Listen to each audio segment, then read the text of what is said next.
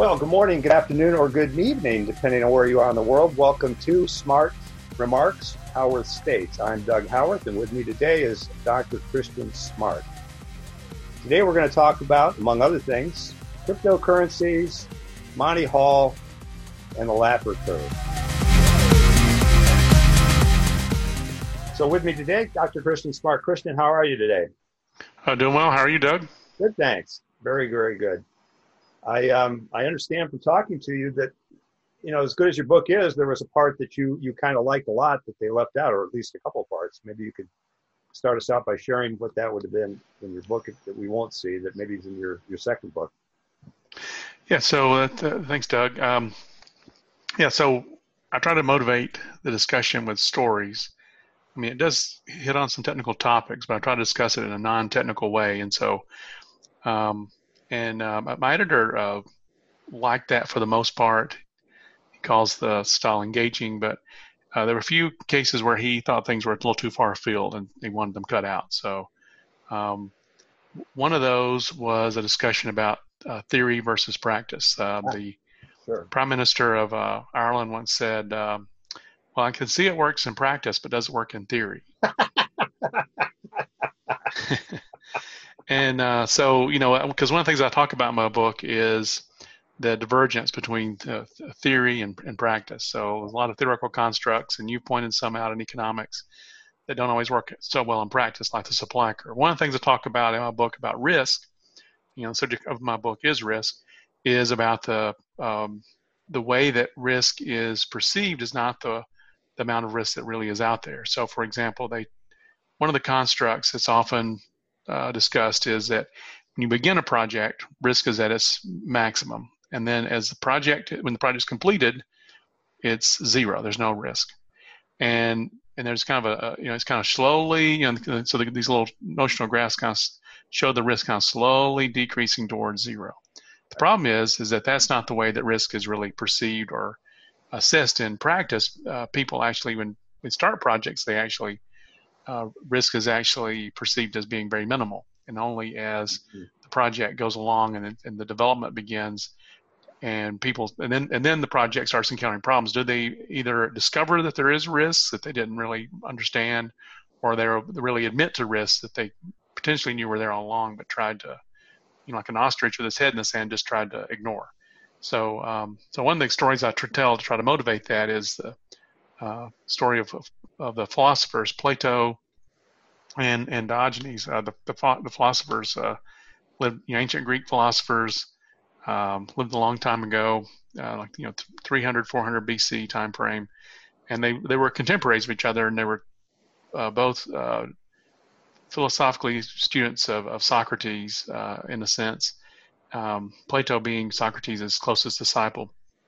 But they diverged quite a bit. So Plato was very interested in theory, and two key ideas I think that really have affected the modern world. One was theory, and that's affected modern academics, which is its strong focus on theory and to the exclusion sometimes of practical applications. Right. And the other one is more of almost a religious type idea that, you know, the body and the spirit are separate, and the spirit is good and the body is evil, which has had a strong influence on Christianity. I don't want to really go over that anymore, but just, you know, I have heard people say that the modern church has been more influenced by Plato than Jesus. Yeah. For example. So, but anyway, so I won't belabor that point, but the idea between Plato and Diogenes, Plato talked about the theory of forms, and one of the ideals he talked about was cupness, the idea of cupness. And Diogenes attended his discussion on that subject, and he said he didn't understand the ideal of cupness. And Plato said, "You don't have the head for understanding the discussion." And Plato went up and tapped Plato on the head, and he said, "I think here's the emptiness." That goes in the cup. It's up here in the head. So, so that's kind of, you know, the conflict between theory and practice. Sometimes theory is important, but it needs to be grounded in what's reality. Yes, yeah. And when you're mentioning the risk and you're talking about birds, it reminded me of a project I studied just briefly for a thing we were looking at. There was a dredging operation going on in the Netherlands. They wanted to create more harbor space in a certain port. I think it was Rotterdam.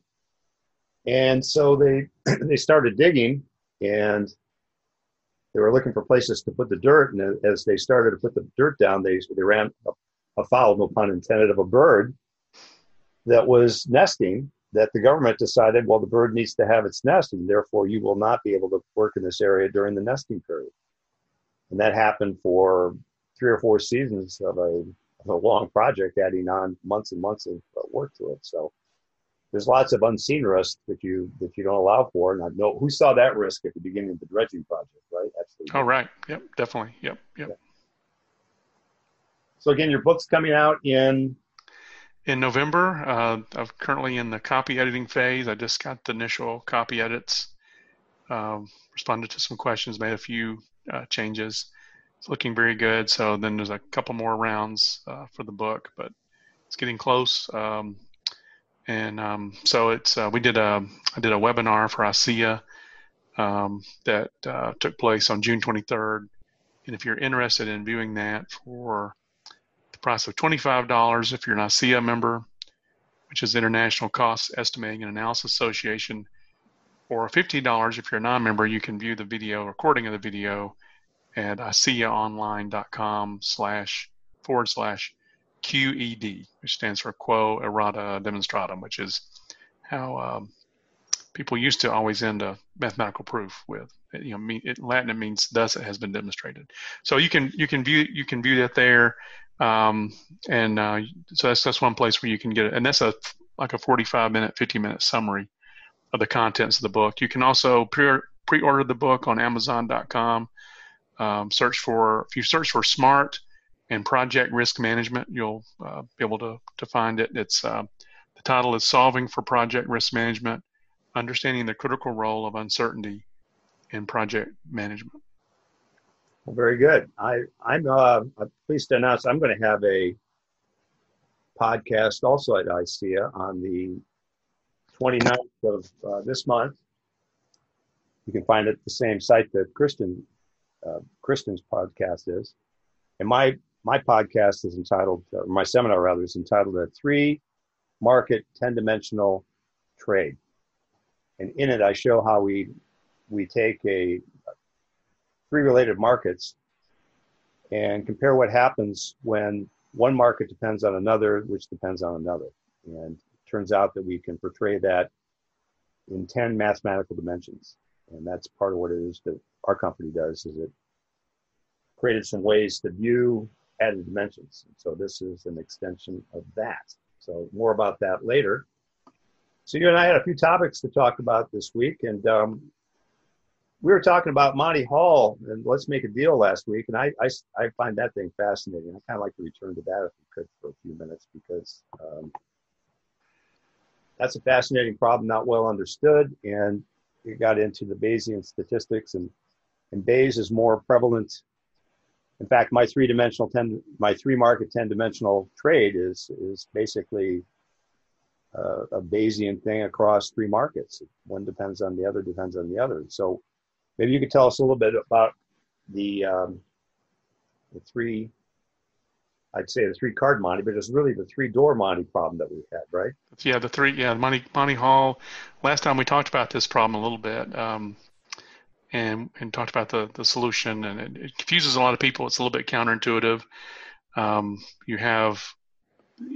Hall was the host of the game show Let's Make a Deal. I think it's still on the air, but Monte Hall is no longer the host. I think he's passed away, but he used to be the host of the show back in the 1970s.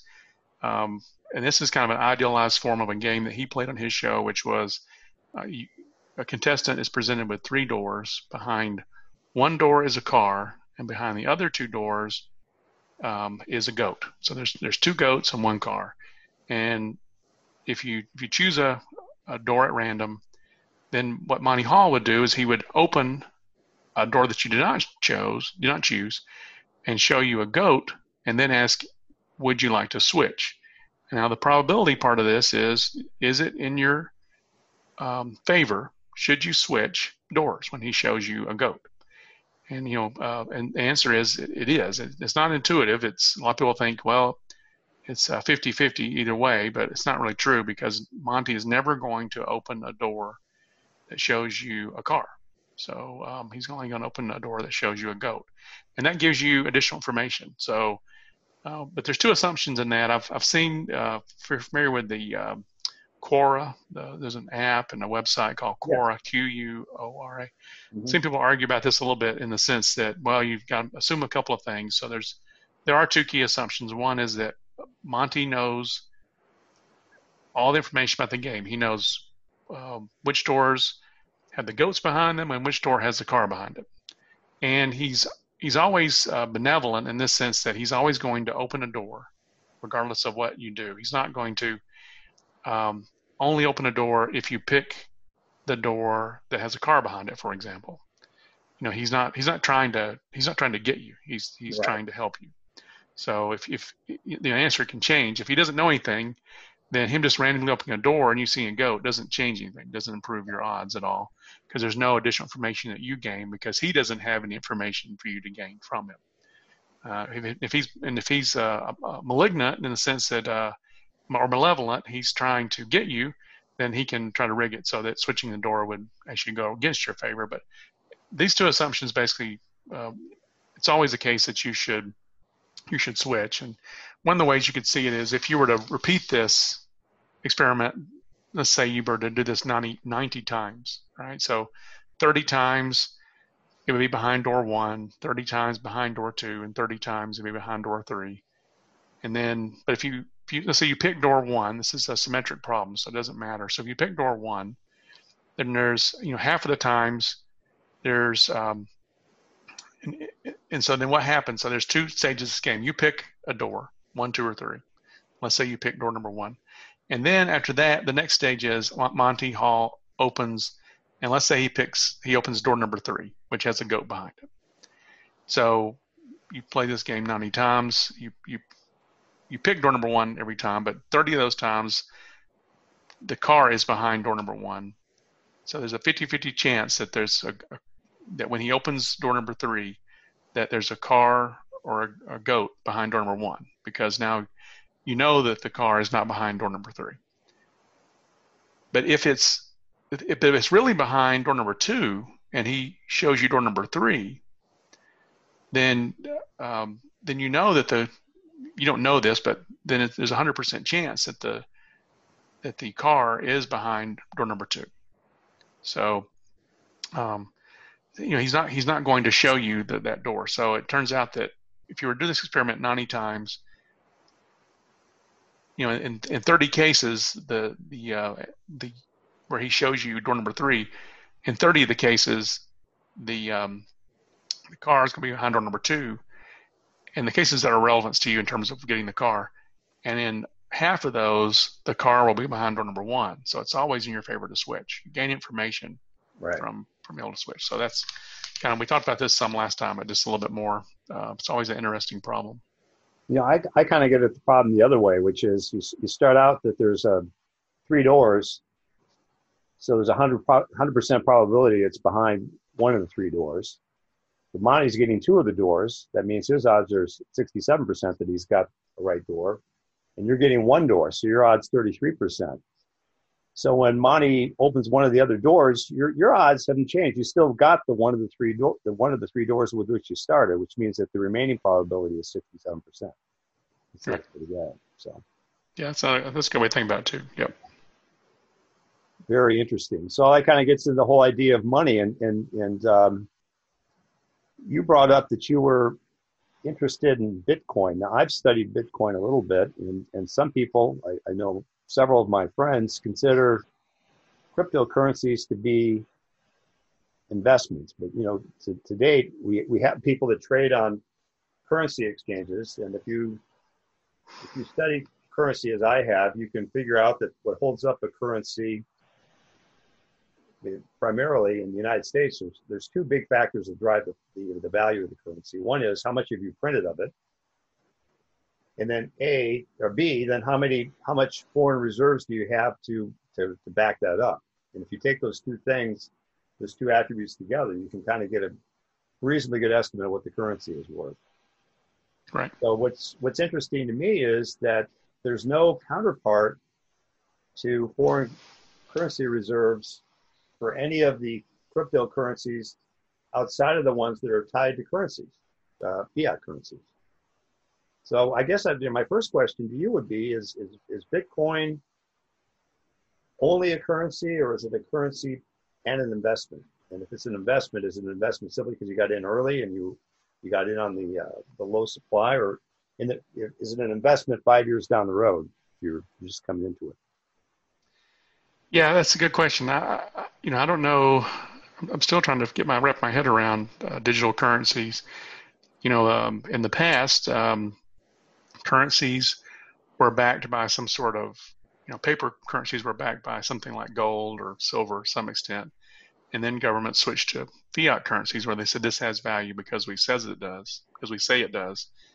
In a digital currency, what is holding up the value? Is there something backing it that provides it with value, or is it an alternative? Is it some sort of secure form of currency that can't be hacked, like a bank account can? I guess that's one aspect to it. Does it have value because it is secure? I guess there's some value in the security of the currency.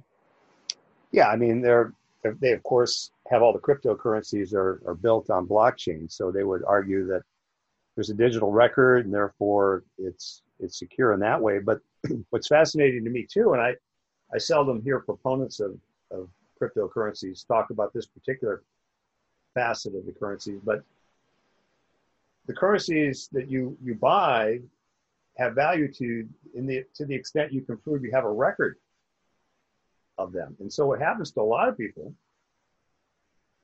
is that they lose their records. They put the account on you and I are both working off of a laptop here. They put the account on a laptop, they get a new computer, and for some reason they forget to transfer all the data from one computer to the other, and they've lost their path back to their cryptocurrency. Now you'd think, well, that's got to be a minuscule problem, but it turns out that there's some high fraction of especially Bitcoin, the most expensive one that's out there. There's a high fraction of Bitcoin that's lost due to those kind of happenings. I think it's north of 10%. Yeah, there's actually an episode of The Big Bang Theory where the Big Bang guys, they've earned. I guess early in the days you could earn Bitcoin by solving mathematical problems. Yeah, they call it mining. Mining, yeah. So they mined some Bitcoin and they put it on a flash drive, right? And then they couldn't find the flash drive because they read, oh, the value of Bitcoin's way up. Where's that flash drive? And they couldn't find it. Yeah. Well, that's a key issue, isn't it? I mean, yeah. Now, and of course, the one of the things that I saw with respect to currencies in general is that their value goes up to the extent that they're accepted worldwide. So, the U.S. dollar is accepted worldwide, and that's part of what keeps it up.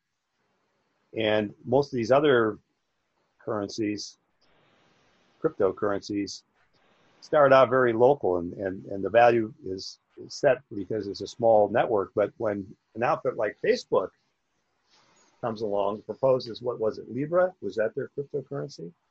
Oh, yeah. I mean, now that could be very unsettling to governments. Yes. All of a sudden, taking all the money from the government is somehow funneled over to a private entity. I just can't imagine governments letting that happen. Yeah, it's when corporations control the government. That's fascism, right? So is that right? Could that lead to a fascist state? I don't know. It's an interesting idea. I read a couple of books that relate to this topic recently. One is called Cryptonomicon by Neil Stephenson. It won an award for best science fiction book of the year in 2000.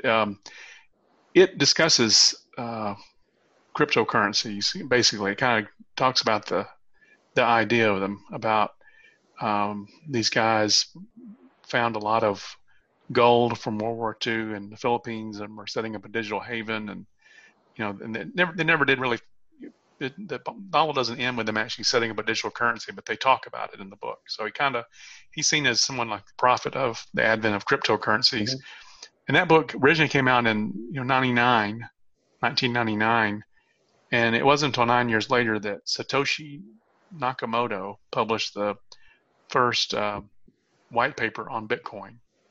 And he's a shadowy figure. No one really knows his true identity. That might not actually be just one person. It might be several people too, right? It can be several people. It's been speculated that Neil Stephenson's actually Satoshi Nakamoto. Oh, that's interesting. Because his Satoshi Nakamoto's initials are SN, which is Neil Stephenson NS reversed. Okay. So there's some talk about that, and I guess at one point that individual or group of individuals was worth some $50 billion at the peak of the Bitcoin craze. Oh, and that's another subject that was in the book Narrative Economics by Robert Shiller, a Nobel Prize winning economist, who talks about narrative economics and how that some narratives like Bitcoin spread like viruses, they're like epidemics. Sure. And you can see how fast, for example, COVID has spread, now spreading again. And similar things like narratives like Bitcoin, one of the narratives in that was people wanted to be part of it. It was futuristic. People wanted to be part of this future wave. And that was one of the narrative threads that drove the popularity of Bitcoin. And another one that Shiller talks about in his book is the Laffer curve, which you've done some work on. Yes. Interestingly, we had studied the marijuana market a little bit several years ago, and I got to thinking, as more and more data started to pour in, as more states started to legalize marijuana, that if I took all of the tax and revenue data from the states and then normalized it to a certain year, so I think I normalized it to 2019, that at the limit, we like to talk about frontiers a lot in our field. What we call typically a demand frontier would appear. Well, what we wanted to see is if at a limit, again, the Laffer curve for the uninitiated, Laffer curve looks at it typically, well, in our vernacular, I think Laffer actually had it rotated, but the way we show it is we have the tax rate on the horizontal axis. So it starts at 0 at the origin, moves rightward, and in this case, it actually goes past 100%. Laffer himself had said that he thought that, if you applied it to income tax, you started at 0, you'd have 0 revenue. You go all the way to 100, you have 0 revenue, but somewhere in between, there's a peak described by a second order polynomial that you could work out the maximum, just doing a little differentiation. But I got to thinking, well, what would happen in marijuana? What is that going to form a Laffer curve? So I started to pick up data from Washington and Colorado back in 2014 when recreational marijuana became legal in those two states. And I took their revenue, and then I divided it into the revenue per capita per capita marijuana user in the state, because there's data on that too. And then I started adding in the other states that started to have receipts, including California, Massachusetts, and then last year, most notably Nevada. It worked out that at the limit, Nevada was getting something on the order of $800 per marijuana user per year. And Washington State in 2014, it was down around $50. Now, what was interesting on this curve is that the high point with Nevada was that they only had a tax rate of about 15.5%. Whereas if you went all the way down to the other end of the curve, Washington State in 2014 had an effective rate of 108%. And so along this frontier, which was statistically significant, along this frontier, that's basically telling you, as you go horizontally, again, that's the tax rate, and you go vertically, that's the amount of per capita money you get per user. That really becomes the efficient frontier for the government in terms of taxation. What's the most money, other way to cynically do that, what's the most money I can wring from the cannabis users, given my tax rate per capita? Right. And if you're not on that curve and you're in the market, but you're not on the curve, what you've got then is you've got an inefficiency. You haven't made your markets efficient enough so that you can get to that limit. So here in California, we had in 2019 We have 13 times the population of Nevada. But at the end of 2019, Nevada made twice as much revenue as California with 1/13 the population. And so Nevada is actually defining that frontier, along with Washington State in 2014. That's the worst you could do. And along this curve, there's some other points, Colorado and another version of Washington in a different year. So California is both inefficient with respect to how much they're extracting at the tax rate, and they're also taxed too high. So if they were to drop their tax rate, the revenue would go up. Now, what would happen to Nevada's revenue at the same time? Well, it's probably the case that, if you take the tax rate of Nevada at I think 15%, and you take the amount that they've been taxed, $800, it's basically saying that the average marijuana user was spending $4,800 on marijuana. Or some people came into the state and bought it and they took it out, right? Yep.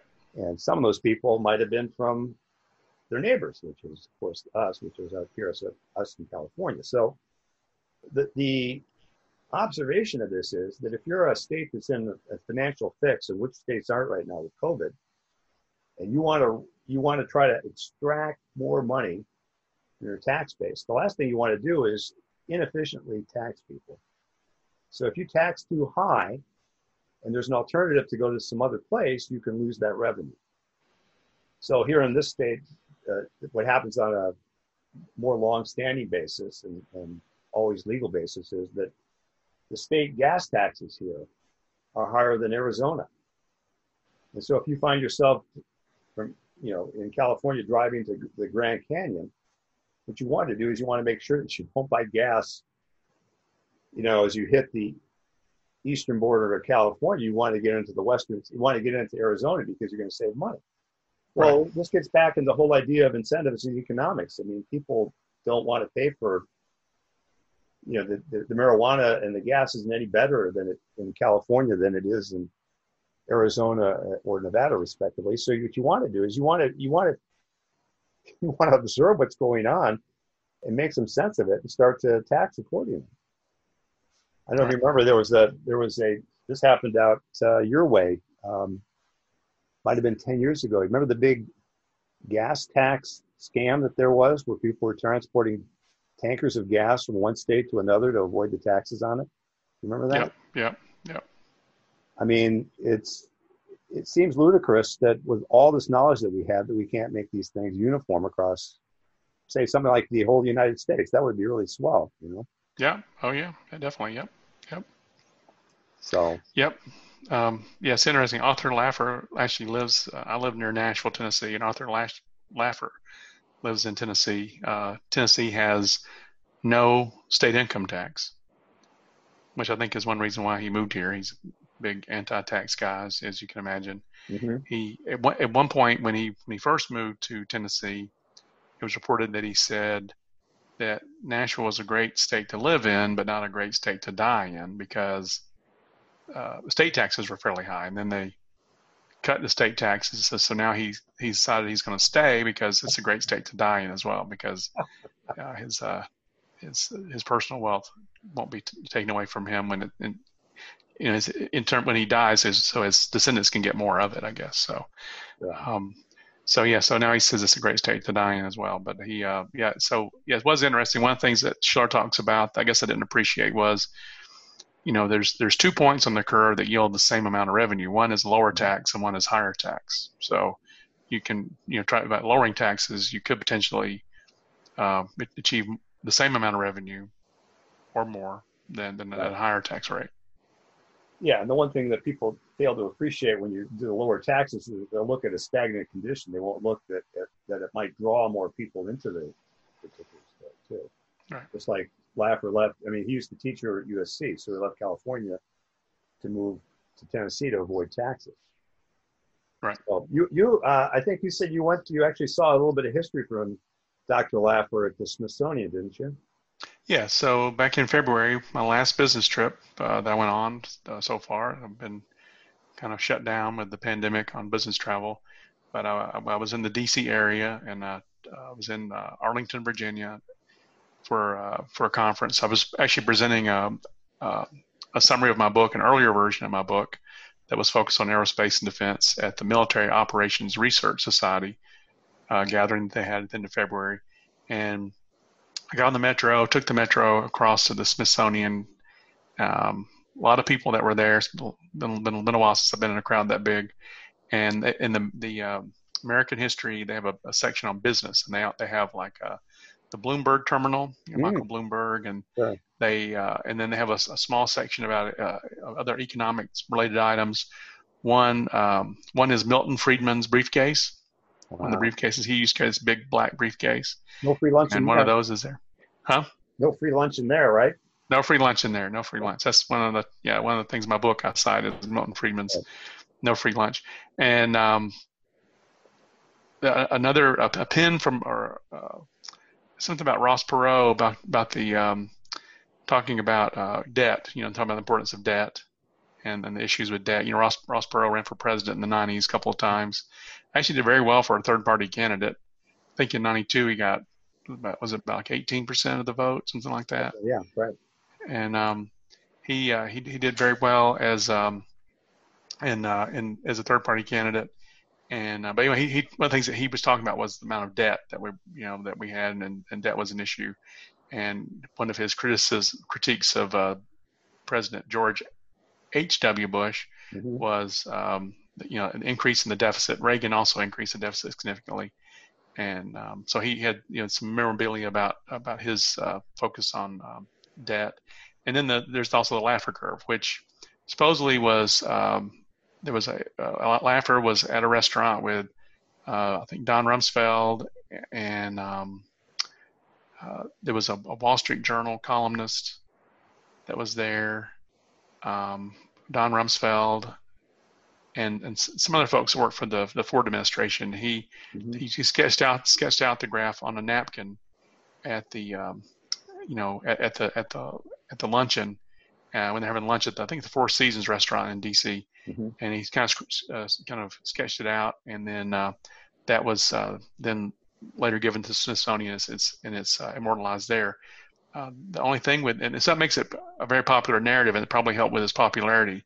But it's actually believed that that little piece of memorabilia was actually forged, if you will, by the Wall Street Journal guy that was there, Jude Winniski, who since passed away. He is credited with actually having created the napkin after the fact and then inventing the story about the creation of the Laffer curve. Makes for a great story.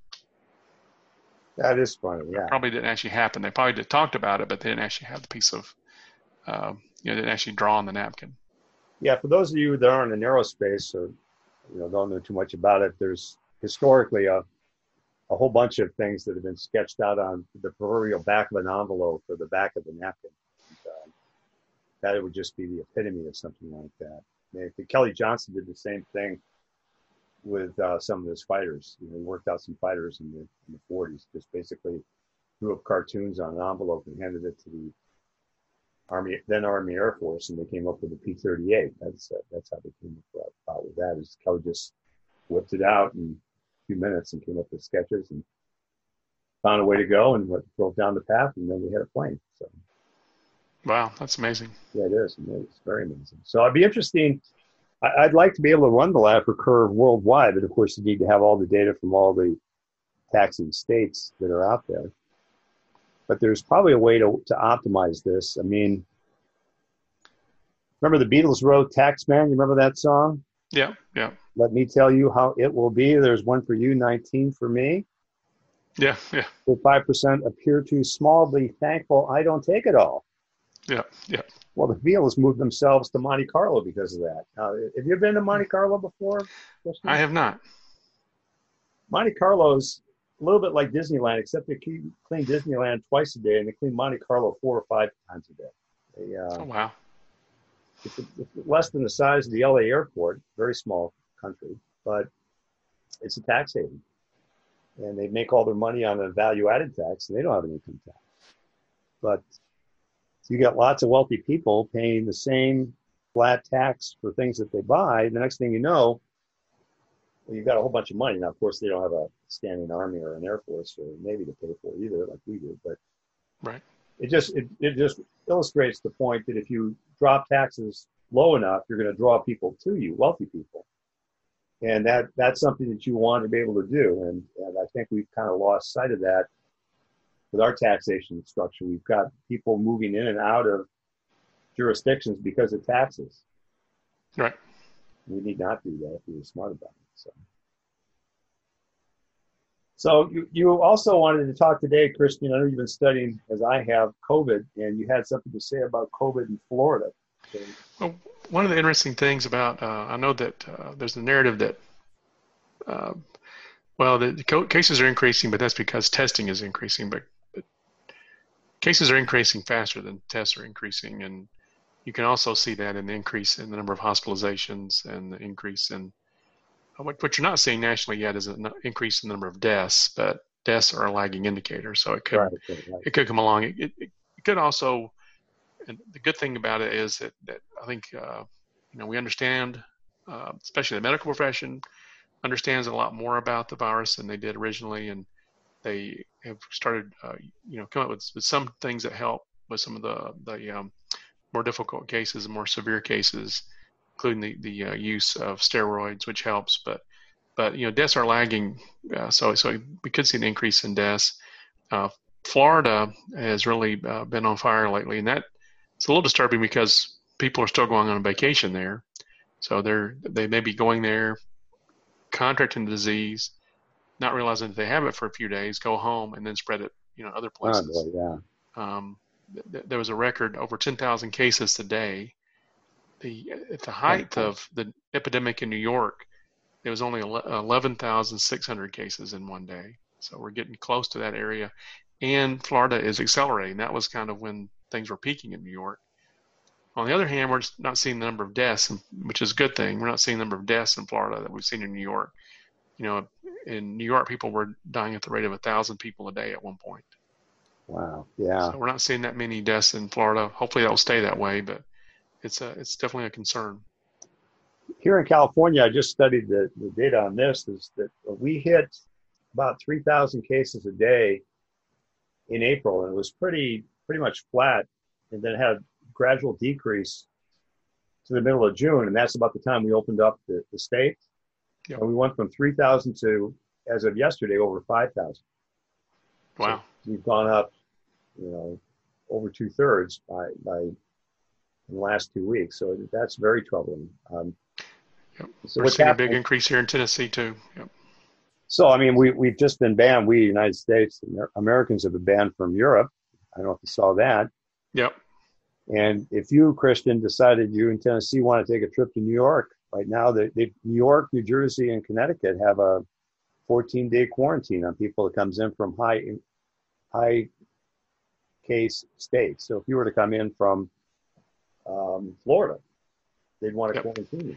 Tennessee, Alabama, Georgia, Florida had to be in quarantine for 14 days, which would basically you would go, you get there. I guess you would be in a hotel for a little while, and then you'd come home. So you not much point in going there. That was one of the bad things about this. My family had planned to go on a cruise out of New York. It's a fall foliage cruise that would go up the East Coast, go out of New York and go up the East Coast and into Canada to see the fall foliage, but of course that's been canceled, so it's unfortunate. Oh, that would have been a nice trip. Wow. Yep. How far north would you have gone? Nova Scotia. I think it's Nova Scotia. That's where it would go. It would stop in Massachusetts, near Boston, the Boston area, and then go up to Maine, and then go up to Nova Scotia, and then come back down. Interesting. Nova Scotia is a pretty place. Highest tides in the world, Bay of Fundy. It's the highest what? Highest tides, ocean tides. Oh, highest ocean tides. Oh, okay. Yeah, that's interesting. they go up and down 40 feet in a day. Yeah, wow. Yeah, they spend a lot of money on, and so it's probably a good source of hydroelectric power. I think there's one of the projects in that area. I think I talk about in my book. It's a project that experienced a lot of cost and schedule growth. Yeah, they're trying to catch the tidal forces in and out of these channels, right? Where they get through there and they try to create a turbine of some sort that flips with the tides? Yep. It's very expensive. Yeah. These kinds of projects are very complex. Yeah, it's amazing how deep, how much this risk phenomena can extend into all these different facets. So one of the things I think is kind of fascinating, you kind of touched on, in fact, the cover of your book shows a bridge going, approaching the perspective of the viewer there. It'd be interesting to see how we could place risk on the infrastructure that we have, the risk of keeping it versus the risk of letting it maybe crumble into nothingness. So, for example, we had talked a few weeks ago about Fukushima, and they built Fukushima with the idea that it gets back to your idea of probability versus consequence. So the probability of something breaching the seawall was considered very minuscule, but the consequence of something happening like that was, of course, catastrophic. And of course, they built a seawall to maybe withstand what they envisioned to be a 1,000-year wave. And for lack of a better term, they got a 2,000-year wave in there. And the rest is history. So as we see, like the I-35 bridge collapsing in Minneapolis, and we have this really low grade on infrastructure right now in the United States, how would you take your approach to capitalizing, putting a capital value on the infrastructure we have with a view to swapping it out for something new, basically to reinvigorate our infrastructure? Yeah, that would be probably a good case of cost benefit analysis, and having to take the risks into account as well, and looking at, some of those extremes that occur. What are some of those extremes, and what is the likelihood of occurrence? Like, for example, in the when was that earthquake in San Francisco that caused that? There's that double-decker bridge in San Francisco. Prima Loma, I think that was the quake. It was, and it kind of collapsed on top of it. Yeah, in the '89 World Series. Yeah. Yeah, '89. Right. Yeah. What are those risks? How likely are they to occur? Earthquakes are hard to predict. Natural disasters are hard to predict, but they have what's known as fat tail phenomenon. So that's something that needs to be taken into account. The normal distribution when it comes to things like that is not so normal. I saw something the other day that Nassim Taleb, who's a big proponent of fat tail distributions, you think the normal distribution would apply in most situations. It does apply to things that are governed by the laws of physics to a large extent, like heights, weights, lifespans of humans, but if you start looking at the list of things that it doesn't apply to, it quickly becomes a much larger list. Frequencies of words, the sizes of cities, the sizes of firms, stock market fluctuations, all those things are much fatter tail. The cost and schedule of any kind of project you think about, of any complexity, they're all fatter tail than normal. Getting back to infrastructure, suppose that you, instead of looking at a non-physical phenomenon, you looked at a physical phenomenon, say, for example, corrosion on a bridge.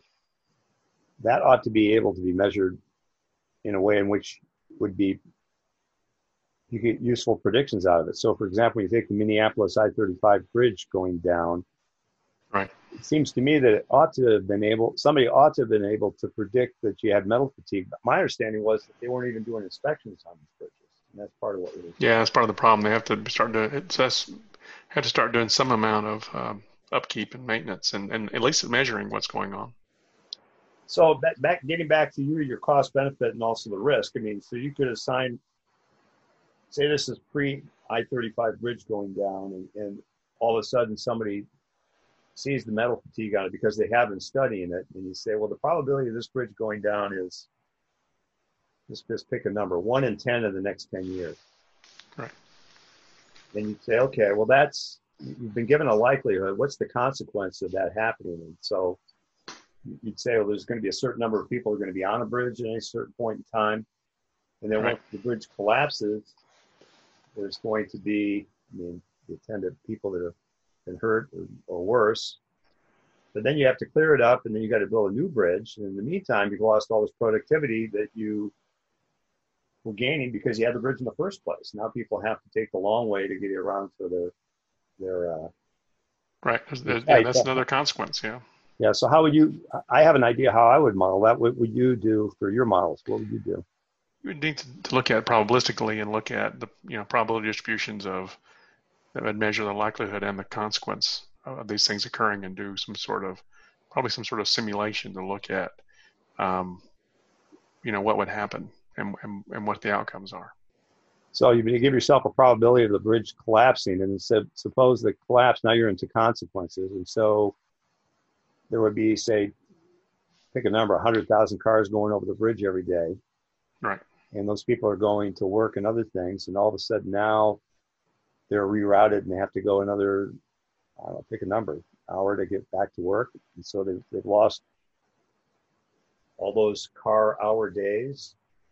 Right. You have to build a new bridge in a zone that's been compromised. It means you have to pull out the debris that's in your way that you haven't deconstructed properly. So that's going to cost you more money. Yep. And you've got to put up the new bridge, and you have to do all the stuff that's attendant to that. So that can be quite a process then in that case. Yep. Yeah, it can be very, very complex. Interesting.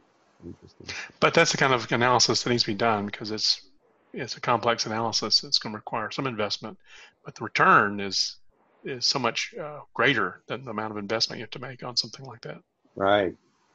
So let's talk about the likelihood and consequences of the NFL being canceled this year. You said you wrote me a little note the other day. So Dr. Fauci might call off the NFL season this year, and I've noticed that a bunch of people in these, what they call them, bubbles or zones where they're supposed to be corona-free, that they're starting to get, including your beloved University of Alabama, they're starting to get many more infections than they thought they would get, right? I mean, what's the status on that?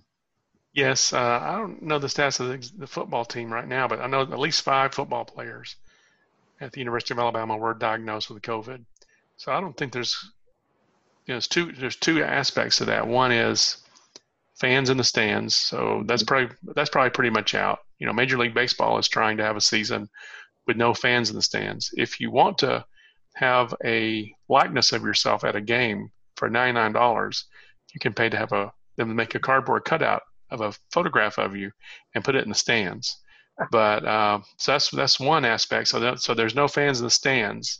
That eliminates one source of risk. But the other source of risk is you have people, all these players around each other, training, exercising, showering, cleaning up, and apparently, when you exercise, the main way I guess COVID is transmitted is through respiratory droplets. So when you're exercising, you're breathing more heavily, you're excreting more respiratory droplets, so it's more likely to spread it. So, people on these sports teams are now testing positive as well. Mm-hmm. So I just don't see how they're going to be able to maintain a season. Major League Baseball wants to have a 60-game season. I just don't going to see how it's going to happen. I mean, they could try it, but they're probably going to be shut down if it happens. Interestingly, I watched a little bit of the English Premier League. That's soccer for us in the United States, and they restarted.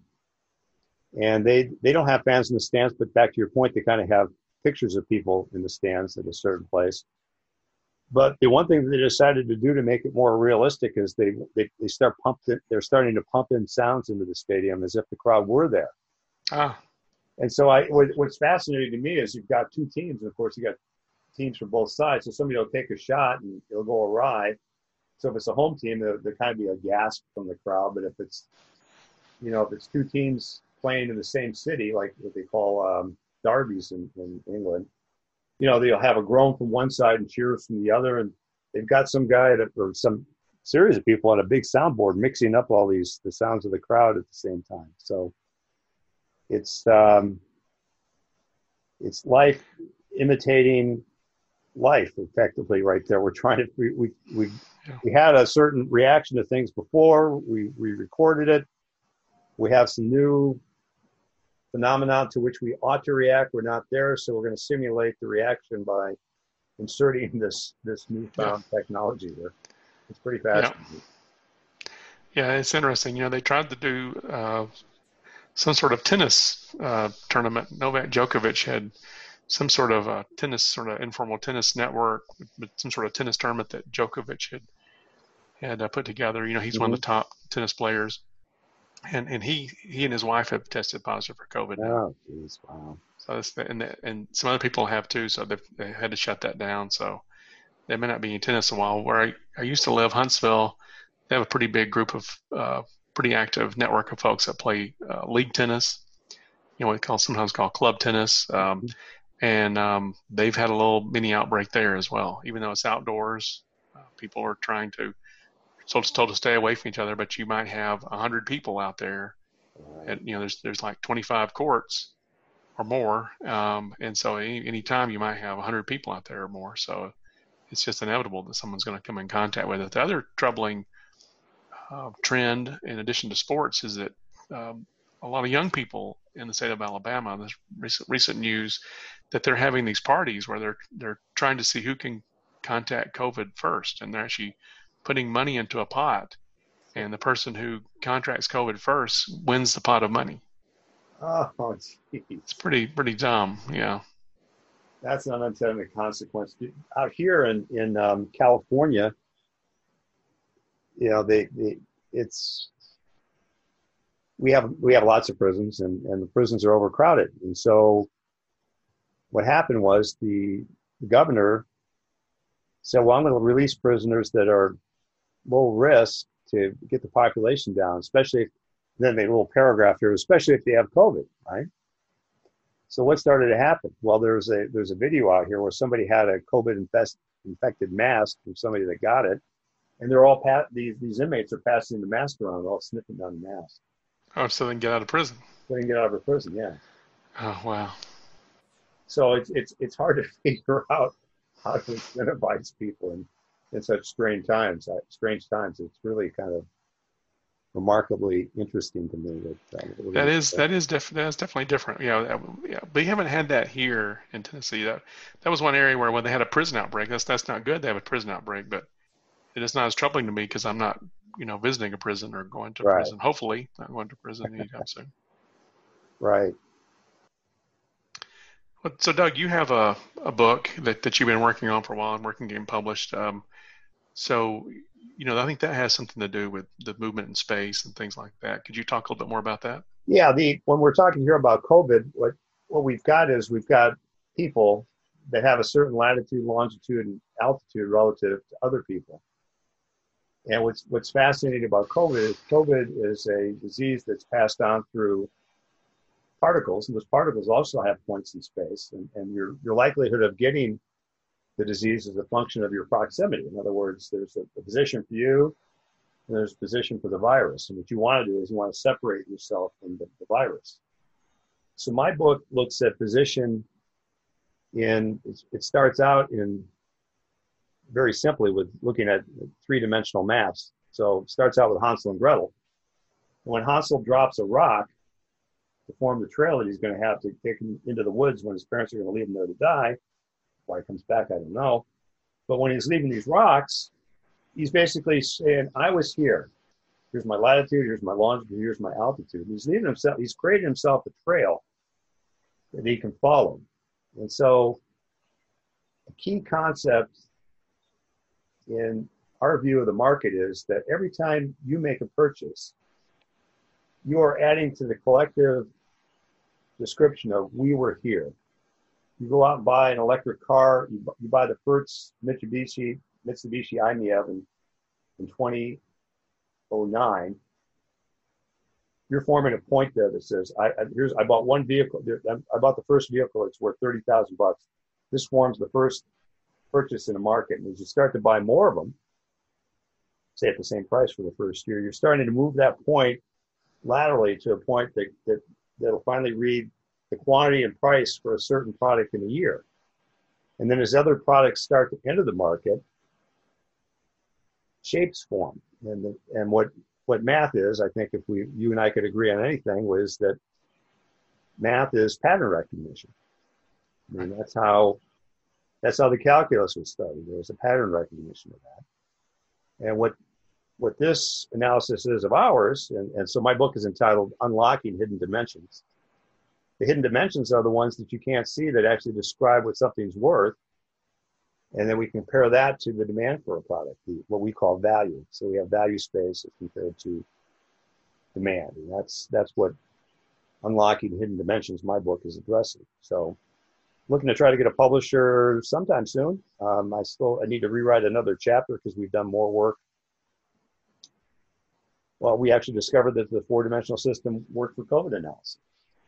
Oh yeah, that'd be good. Yeah, that'd be a good chapter. And since I started writing the book, we came up with the idea that the frontier describes the Laffer curve for marijuana. So there's other elements that the world just keeps dropping into our lap here, as it were, that we want to keep trying to. But at a certain point, as they say in aerospace, it's time to kill the engineers and build a product. So I need to stop engineering it and start to the product here. So yeah, I'd like to maybe talk about that more next time. So, Kristen, I think we've had a great run here. You want to call this a day then, or you want to say? I think so. Yeah, I think that's good. Yeah, okay. It's good discussion.